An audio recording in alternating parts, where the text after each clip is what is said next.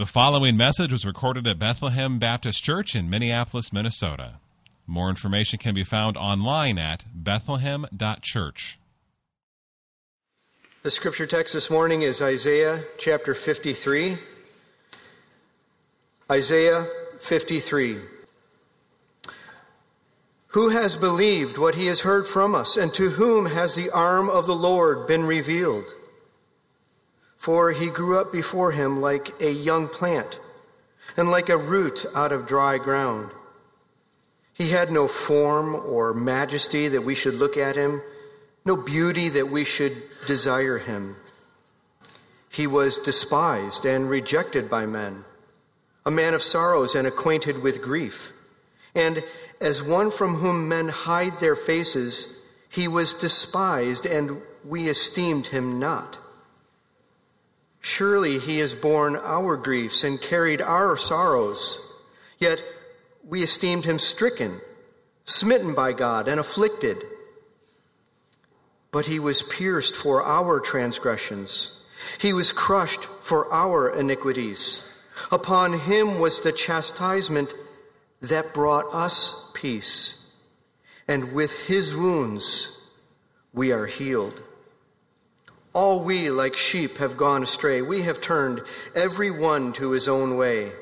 And the Lord has laid on him the iniquity of us all. He was oppressed, and he was afflicted, yet he opened not his mouth.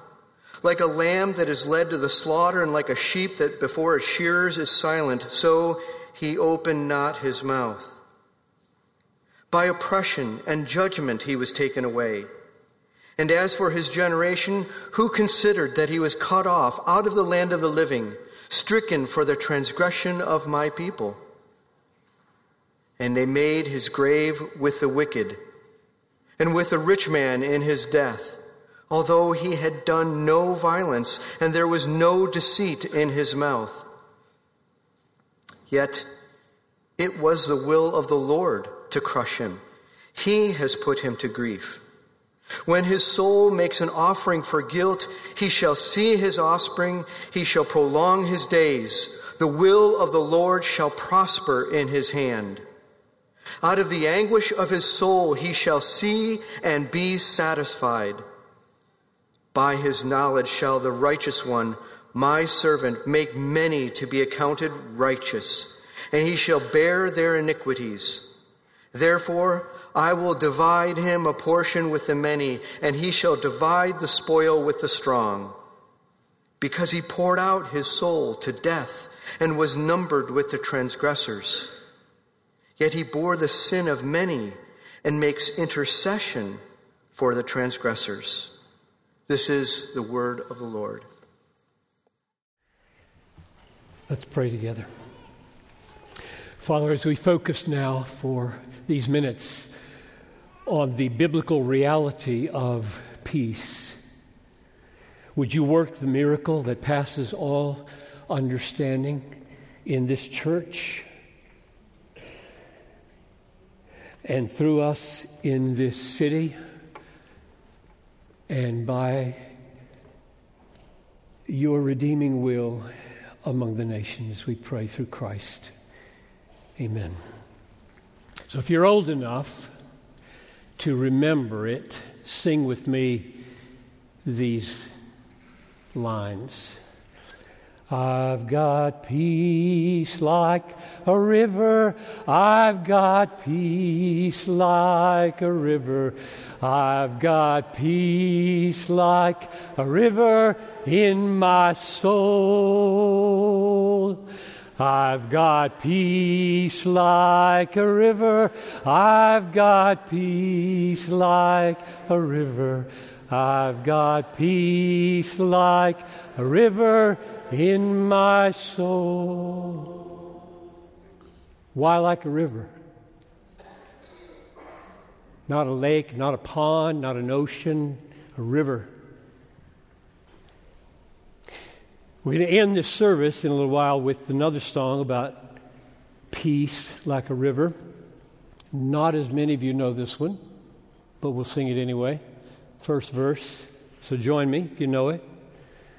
Like a river glorious is God's perfect peace, over all victorious in its bright increase. Perfect yet it floweth, fever every day.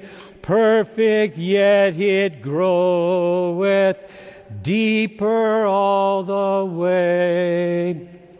Stayed upon Jehovah, hearts are fully blessed, finding as He promised, perfect peace and rest. So why do songwriters compare peace to a river?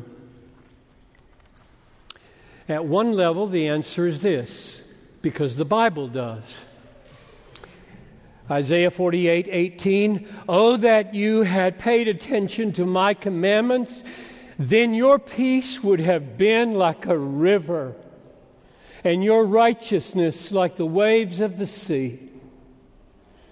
Isaiah 60, verse 12, "Thus says the Lord, behold, I will extend peace to Jerusalem like a river, and the glory of the nations like an overflowing stream." And the refrain of that song, "Stayed upon Jehovah," comes from Isaiah 26:3. "You will keep him in perfect peace, whose mind is stayed on you because he trusts in you." So that just moves the question back one step. Why does the Bible compare peace to a river? Now that's where we're going to end the service, my part of it. But first, what is it? What is the biblical reality called peace? And how did we lose it? Everywhere and in here. And how can we get it back? So first, what is it? Or to be more specific, what's the biblical reality of peace that the Word is pointing to? That's the question. And to answer that question, you know, don't you? You don't look in a dictionary. Peace. You don't. All dictionaries do is give you options of meanings. To know what the Bible means by peace, you have to read the Bible. You have to read the verses where the word is used and then ask, according to the context, how's it being used to get across the reality? So let's do that. It's richer than you might think. First, Deuteronomy 20, verse 10, when you draw near to a city to fight against it, offer terms of peace to it. So what's peace? It's the alternative to the fight that's about to happen. Or Psalm 120, verse 7, I am for peace, but when I speak, they are for war. So what's peace? It's the alternative to war. Or Ecclesiastes chapter 3, verse 8, for everything there is a season, a time for every matter under heaven, a time to love and a time to hate, a time for war and a time for peace. So, definition so far of the reality of peace: a relationship among people that avoids conflict. That's the first step in our explanation. A relationship among people that avoids fighting and war and conflict. There's more. Let's go a step further. Mark chapter 4, verse 37. A great windstorm arose, and the waves were breaking into the boat, so that the boat was sinking. And Jesus awoke, and he rebuked the wind and said to the sea, "Peace, be still." And the wind ceased. Oh, he's great. And there was a great calm. So, what's peace? Peace is between natural forces and man, and the removal of the conflict. This wind and these waves were about to kill these disciples. And Jesus said, "Peace," and the conflict was over between nature and man. So my definition broadens out now. Not only is peace a relationship among people where conflict has been avoided, but peace includes in its growing meaning a relationship between man and nature where conflict has been removed. Let me give you another example. Leviticus 26:6. I will give peace in the land, and you shall lie down. None shall make you afraid, and I will remove harmful beasts from this land. Snakes, lions, bears that kill your kids at night. When peace is complete, it's going to be freedom from conflict between man and nature. So whether it's a conflict with wind, hurricane, waves, wild beasts, viruses, snake bites, floods, famine, earthquake, cancer, heart disease, pneumonia, diabetes, Alzheimer's. The reality of peace in its fullest biblical sense is that conflict's going away. It will. Isaiah describes the final future to which we're heading. Chapter 55, verse 12. You shall go out with joy in peace. You will be led forth in peace. Instead of the thorn will come up the cypress. Instead of the briar will come up the myrtle. The conflict between thorns and my skin is going away. The wolf will lie down with the lamb and graze together. The lion shall eat straw like the ox. Dust shall be the serpent's food, not your heel. They shall not hurt or destroy in all my holy mountain. When peace reaches its full biblical extent, there will be no more conflict between natural forces and my life or your life. There will be complete absence of conflict between nature and man. There's more.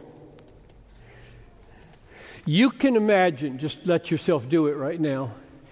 You can imagine a situation in which peace between people has settled on the world, and peace between you and nature has settled on the world. And inside You are in turmoil because there's not peace in here. You can imagine that. Anxiety, turmoil, racing thoughts, confusion, indecision, frustration, feelings of guilt and shame, regret. If you can't take my word for it, the heart is capable of feeling all of that when everything's okay out here. It is. Because there's something else wrong. My mind and my heart is in conflict with itself, not because you don't like me, or somebody wants to kill me, or snake is about to bite me. It's about me. Something's wrong in here. You know that. You lay your head on the pillow at night, you know that. Is that peace included in the growing definition that we're working on? Peace between people, absence of conflict between us and nature.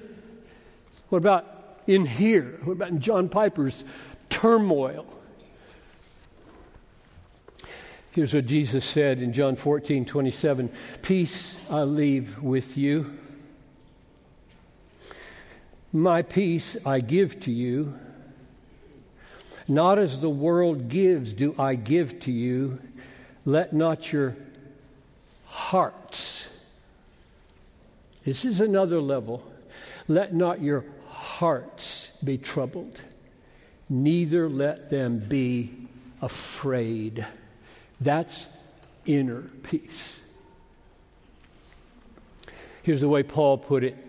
You all know and love these words, I hope. If not, start now. Do not be anxious about anything. Oh, my soul, could you obey that? Have you had a day in your life where that's true? Do not be anxious about anything, but in everything by prayer and supplication, with thanksgiving, let your requests be made known to God, and the peace of God that surpasses all understanding will guard your heart and your mind. Guard it in Christ Jesus. That's a precious phrase. Surpasses understanding. Have you ever thought about that? What that means, I think, is with my understanding, I can read my Bible and I can look at the world and I can accumulate evidences that there's peace out there and peace with nature. And it doesn't work. It doesn't work. Because in here I still, irrationally am tormented, right? You know that your panic attacks and your racing thoughts and your frustrations and the mental stuff that goes on in here that makes you so unhappy isn't solved by just fixing things out here. You know that. So this text says, it's beyond understanding. That's why I prayed at the beginning for the miracle would happen in this service. That as I'm talking, you wouldn't just be able to use your minds and make computations about what's coming out of my mouth and say, well, that's a good reason for peace. Yes, that is the way we do it. And Paul is simply saying, do that, listen to the preacher, listen to all the verses, mount up the evidences, and then pray down the miracle. God, I need peace. Summary. Peace, biblically in its fullness, is the freedom from conflict between man and man. And I mean individually and in your family, in your neighborhood, in the city, in the nation, in the world. That would be peace. And secondly, freedom from conflict between man and nature, disease, catastrophe, disaster, death. And thirdly, freedom from conflict within your own mind and heart, so that you know sweet, guilt-free, shame-free, anxiety-free peace. Inward, outward peace. Now that is so big and so amazing. It's global, it's universal, it's natural, it's human, it's like psychological. That is so big. Many people define peace, shalom, that's the Hebrew word for peace, right? Many people define shalom as human well-being, prosperity, welfare. And that's the translation in many texts. One of them you know quite well. Jeremiah 29:11. I know the plans I have for you, says the Lord. Plans for welfare, it's translated. That's shalom. That's the word shalom. Plans for shalom and not for evil. Now I want to say I'm okay with that big description, like well-being. Sometimes it's a modern, trendy word to say flourishing, human flourishing. Fine with that. Fine with well-being, fine with prosperity, fine with welfare. However, I just want to make sure that you haven't missed what we've spent the last 15 minutes hearing from the Bible. Namely, the biblical reality of peace pervasively signals that this welfare, this prosperity, this tranquility, this calm, this flourishing is owing to the avoidance of or the removal of conflict. Don't leave that out, because otherwise you'll just define peace as happiness. You just lose all those verses that I read. Which brings us now to the most important thing. Where did all this human, natural, psychological conflict come from? Everything is so broken. Where did that come from? And how will it be removed? That's the question. The reason there is a deadly conflict between man and man, individual, family, cultural, global, and the reason there's a deadly conflict between man and nature with diseases and disasters and death, and the reason there's this awful, tormenting conflict in our minds with guilt and anxiety and shame is because of man's conflict with God. All conflict in the world came from conflict with God and remains in the world until the conflict with God is removed. And you know the story that so amazingly and frighteningly and terribly describes this origin, right? It's Genesis chapter 3. You don't need to go there. You know the story well. I'll read you the key verses. Adam and Eve fell from being satisfied in God into a blindness of preferring their own wisdom and their own way, and they chose conflict with God over peace with God. They chose it. and it ruined everything. It ruined everything. Conflict with God has ruined everything. Everything in here and everything out there. It has created conflict everywhere. And if you wonder, am I just kind of laying that on this fall, or is it here? I'll just read you the steps of collapse.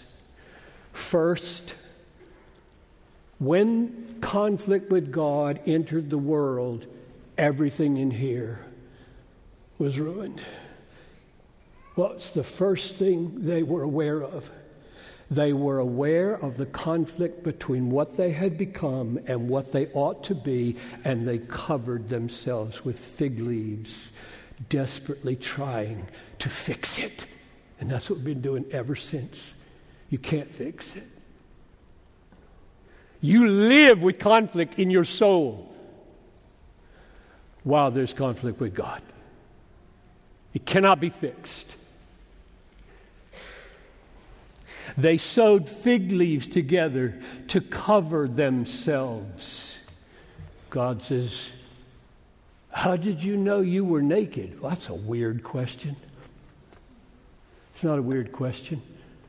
They were so gloriously free from conflict between what they were and what they were supposed to be. They didn't have any self-conscious conflict at all. What a life that would be. And we're always now covering ourselves all over the place, trying to fix ourselves. We're so out of sync with what we're supposed to be when we're in conflict with God. We'll do anything to fix it except deal with God. Secondly, the relationship between the two people broke. Oh, it horribly broke. Have you ever thought about how immediately it broke? And conflict between the man and the woman entered immediately. Have you eaten of the tree that I told you not to eat? She gave it to me. If you're going to kill somebody, kill her. It's over. Human life is over in its peace. Men and women, men and men, nations and nations, families and families. Because of conflict with God. And third, next verses, the conflict with nature. To the woman, I will surely multiply your pain in childbearing. To the man, cursed is the ground because of you. In pain, you will eat of it all the days of your life. Everything's broken. It's broken in here. It's broken out there. It's broken in nature. Everything broke into conflict because of one thing, conflict with God. I want my way. I'm going to do it my way. I treasure creation more than creator. I want to be God. And conflict spreads like a tidal wave everywhere. So what could be plainer, right, from Genesis 3 than that conflict with God is the root of conflict between man and man, the root of conflict between man and his own soul, the root of conflict between man and nature. There won't be any peace anywhere until we deal with that. Not with nature, not with man, not with ourselves. All our misery is owing to conflict with God. All of it. Romans 5:12, just as sin came into the world through one man and death through sin, and so death spread to all because all sinned. Death is the final conflict, right, between nature and man. It's over. This is the greatest problem facing the world, folks. Don't be distracted by political conflict. It's not the main issue. It's the main issue in the Twitter sphere. It's the main issue on Facebook. It's the main issue in all the news outlets. It's not the main issue. And Christians have come into the light to know this. The main issue is conflict with God. And we exist to spread the light, not join the folly of the darkness. Every human is born at odds with God and under his just and holy wrath. We are by nature Adam and Eve. All of us. We prefer our own way, not God's way. We find satisfaction in what he made, not him. Everything is broken because of us and God's response to it in justice. Unless that conflict between us and God is removed, there'll be no peace, neither inner or outer. Isaiah 48:12 or 22. There is no peace, says the Lord, for the wicked, that's us, except for one thing, Christmas, and everything that flows from it. To us a child is born, to us a son is given.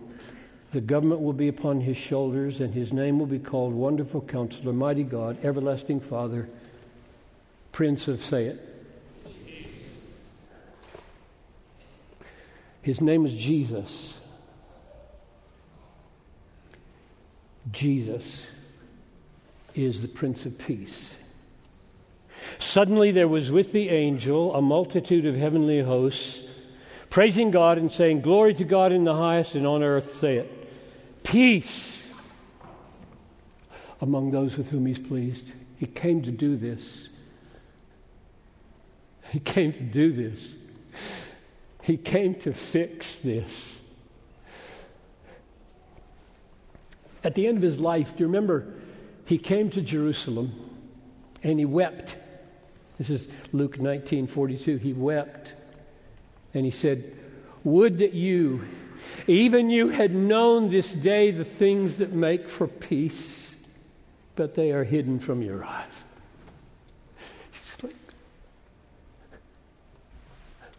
I have brought terms of peace. I have brought terms of peace. And they killed him. Don't be among their number. How did he do it? How did he become the Prince of Peace?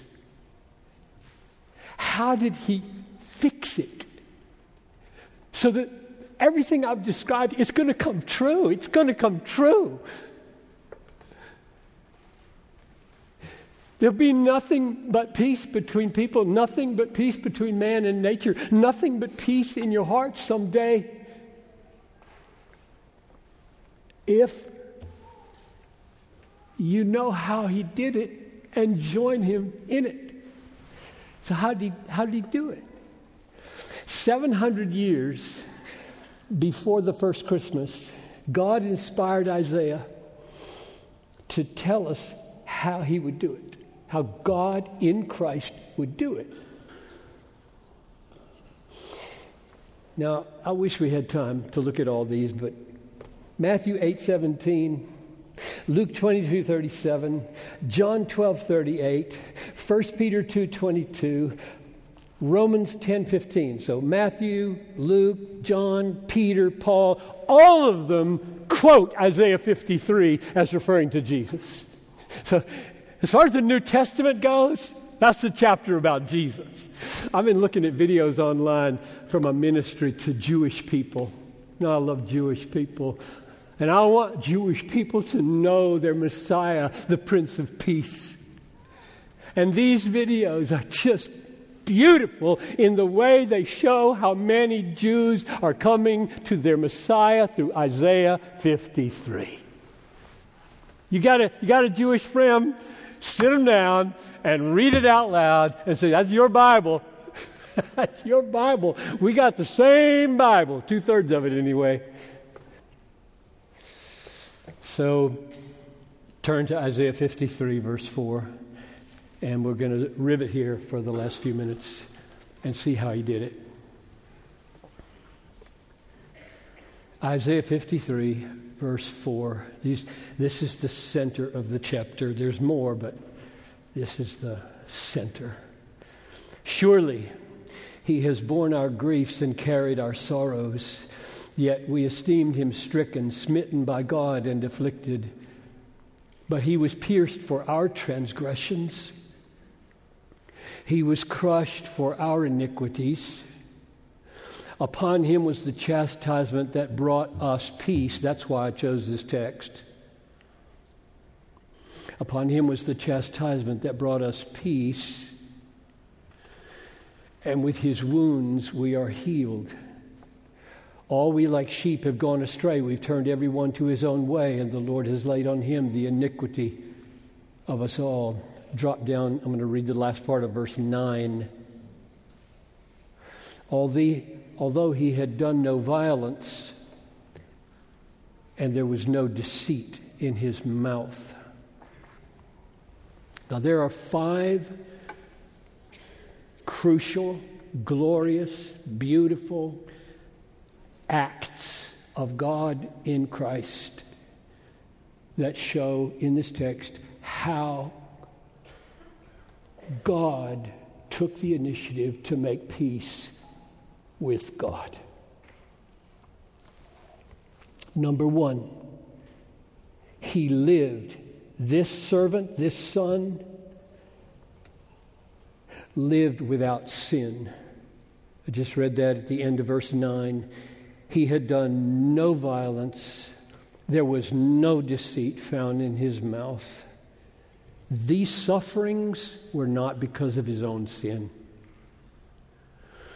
Second, he suffered and he died. Verse 4, stricken, smitten, afflicted. Verse 5, pierced, crushed, chastised, wounded.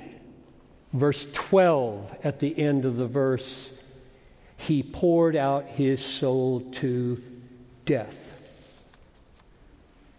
He died, suffered and died. Third, it was God who struck him and put him to death. Verse 4, smitten by God. Verse 10, it was the will of the Lord to crush him. He has put him to grief. This is not a fluke. The death of Jesus on the cross, the most horrible death, is not a fluke. It's not an accident of history. This is a plan. This is God's plan. God and the Son put their heads together, so to speak, from eternity and said, we're going to do this. We're going to make peace between fallen, sinful man and ourselves. We're going to do this. And here's how we're going to do it. This is the work of God. If you're newer to Christianity, and maybe just visiting this morning, maybe you're online, whatever else you think about Christians, whatever issues you associate with Christianity, would you please realize this is the center. This is the heart. This is the essence. God substituting God to bear the punishment of God to make peace with sinners. That's the essence. This number 4. So number 3 was God was the one who struck him. Number 4 is the suffering of God's Son was for us.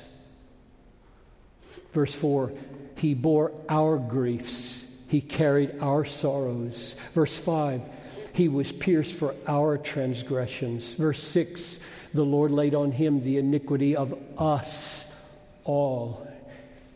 He didn't die. Jesus didn't die. The Son of God didn't die because he had a conflict with his Father.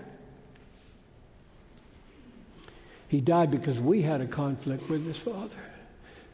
He died for us, to bear the punishment for us. Finally, number 5, the result of those 4 steps, those 4 glorious acts, is peace. Verse 5, near the end, verse 5, upon him was the chastisement that brought us peace. Peace with whom? First, and most immediately in the context, it's clearly peace with God, because that's the issue being solved. These transgressions are against God. These iniquities are against God. This turning to our own way is against God. The great conflict here that has to be solved is between us and God. God in this text is saving us from God. That's the essence of Christianity. God is saving us from the wrath and the punishment of God by inserting God between us and God. He did it. You don't do it. You don't make peace with God. God makes peace. You can't save yourself. That's the glory in the heart of Christianity. God substituting the Son of God to bear the judgment of God on sinners like us. What must you do to enjoy this peace with God? Romans 5:1. Since we have been justified by faith, we have peace with God. I love that verse. Since we have been justified by faith, we have peace with God. No accident that Peace with God was Billy Graham's bestseller, right? Some of you don't even know who Billy Graham was. Peace with God by faith. You can't earn it. You can't work for it. You can't be good enough to get it. God in Christ at Christmas became man to do it for you, and he did it perfectly. Perfectly. We're going to hear that word in the closing song in a few minutes. Perfectly. And the way you enjoy it, and we're going to come to this table in just a moment. How will you eat this bread and drink this cup peacefully with God? Just enjoying God, enjoying his smile, enjoying his favor. How will you do that? Sinners that you are, every one of you. You will do it by embracing the gift of the substitute punishment of Jesus. Yes! Yes! He is my treasured substitute. He is my Prince of Peace. Yes! No more conflict. I'm laying down the arms. I'm not having my way anymore. I am yours. Yes, to Isaiah 53. And you may eat. You may eat. Why is peace like a river? I said we'd come back. Here we are. Why is peace like a river? The Mississippi River is just a couple blocks that way, right? I live a couple blocks that way. I've walked by the Mississippi River countless times. I love rivers. And I've thought as I've walked by the Mississippi River, do you know what? This river has been flowing in that spot for thousands of years. Just type it into Google. They'll say billions. God hasn't got an issue with that. Thousands is good enough. Thousands of years, that river that you stand beside has been flowing just like that, day after day, week after week, month after month, year after year, century after century. The Old Man River just keeps rolling along. God's peace is not static. Your peace is not static. One of the things that drove this sermon, because I wrote it backwards, was I don't want to send you out like a pond, like a dead sea. Do you know that the Jordan River runs into the Dead Sea and nothing lives there? Nothing lives in the Dead Sea because the river stops. It's not a river anymore. And I just so much don't want us to be that as a church. I love peace. I love the God of peace. I love the Prince of Peace. I love this church. I want us to be a people of peace. I want us to be a people who receive the flow. And then according to Matthew chapter 5, verse 9, blessed are the what? Peacemakers, for they shall be called the children of God. I want us to make peace at home, with our spouses, with each other, with the neighborhoods, with the world. In the truth, by the power of the Spirit, on the basis of this gospel. It's a perfect gift he wrought. Perfect, yet it floweth. That's a paradox. It's an intentional paradox. Perfect, yet it floweth fuller. How can it be perfect and you get fuller? Perfect, yet it groweth. How can he be perfect yet grow? He's not a nut. This guy who wrote this song, he's not an idiot. He's really smart. He's really wise. He really knows his Bible. He knows the human soul. It is a perfect peace, and you experience it a little bit. And bigger. I hope bigger because of today. I'm inviting you in. If you don't know this peace with God that he made for you, I'm inviting you in. Let's pray. Father, as we go to the table now, oh, come and feed our souls on the living bread by which you bought peace. Pray this in Jesus' name. Amen.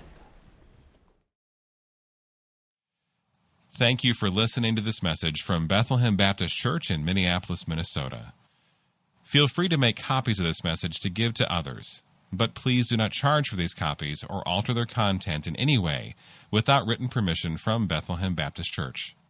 For more information, we invite you to visit us online at bethlehem.church or write us at 720 13th Avenue South, Minneapolis, Minnesota, 55415. Bethlehem Baptist Church, spreading a passion for the supremacy of God in all things, for the joy of all peoples, through Jesus Christ.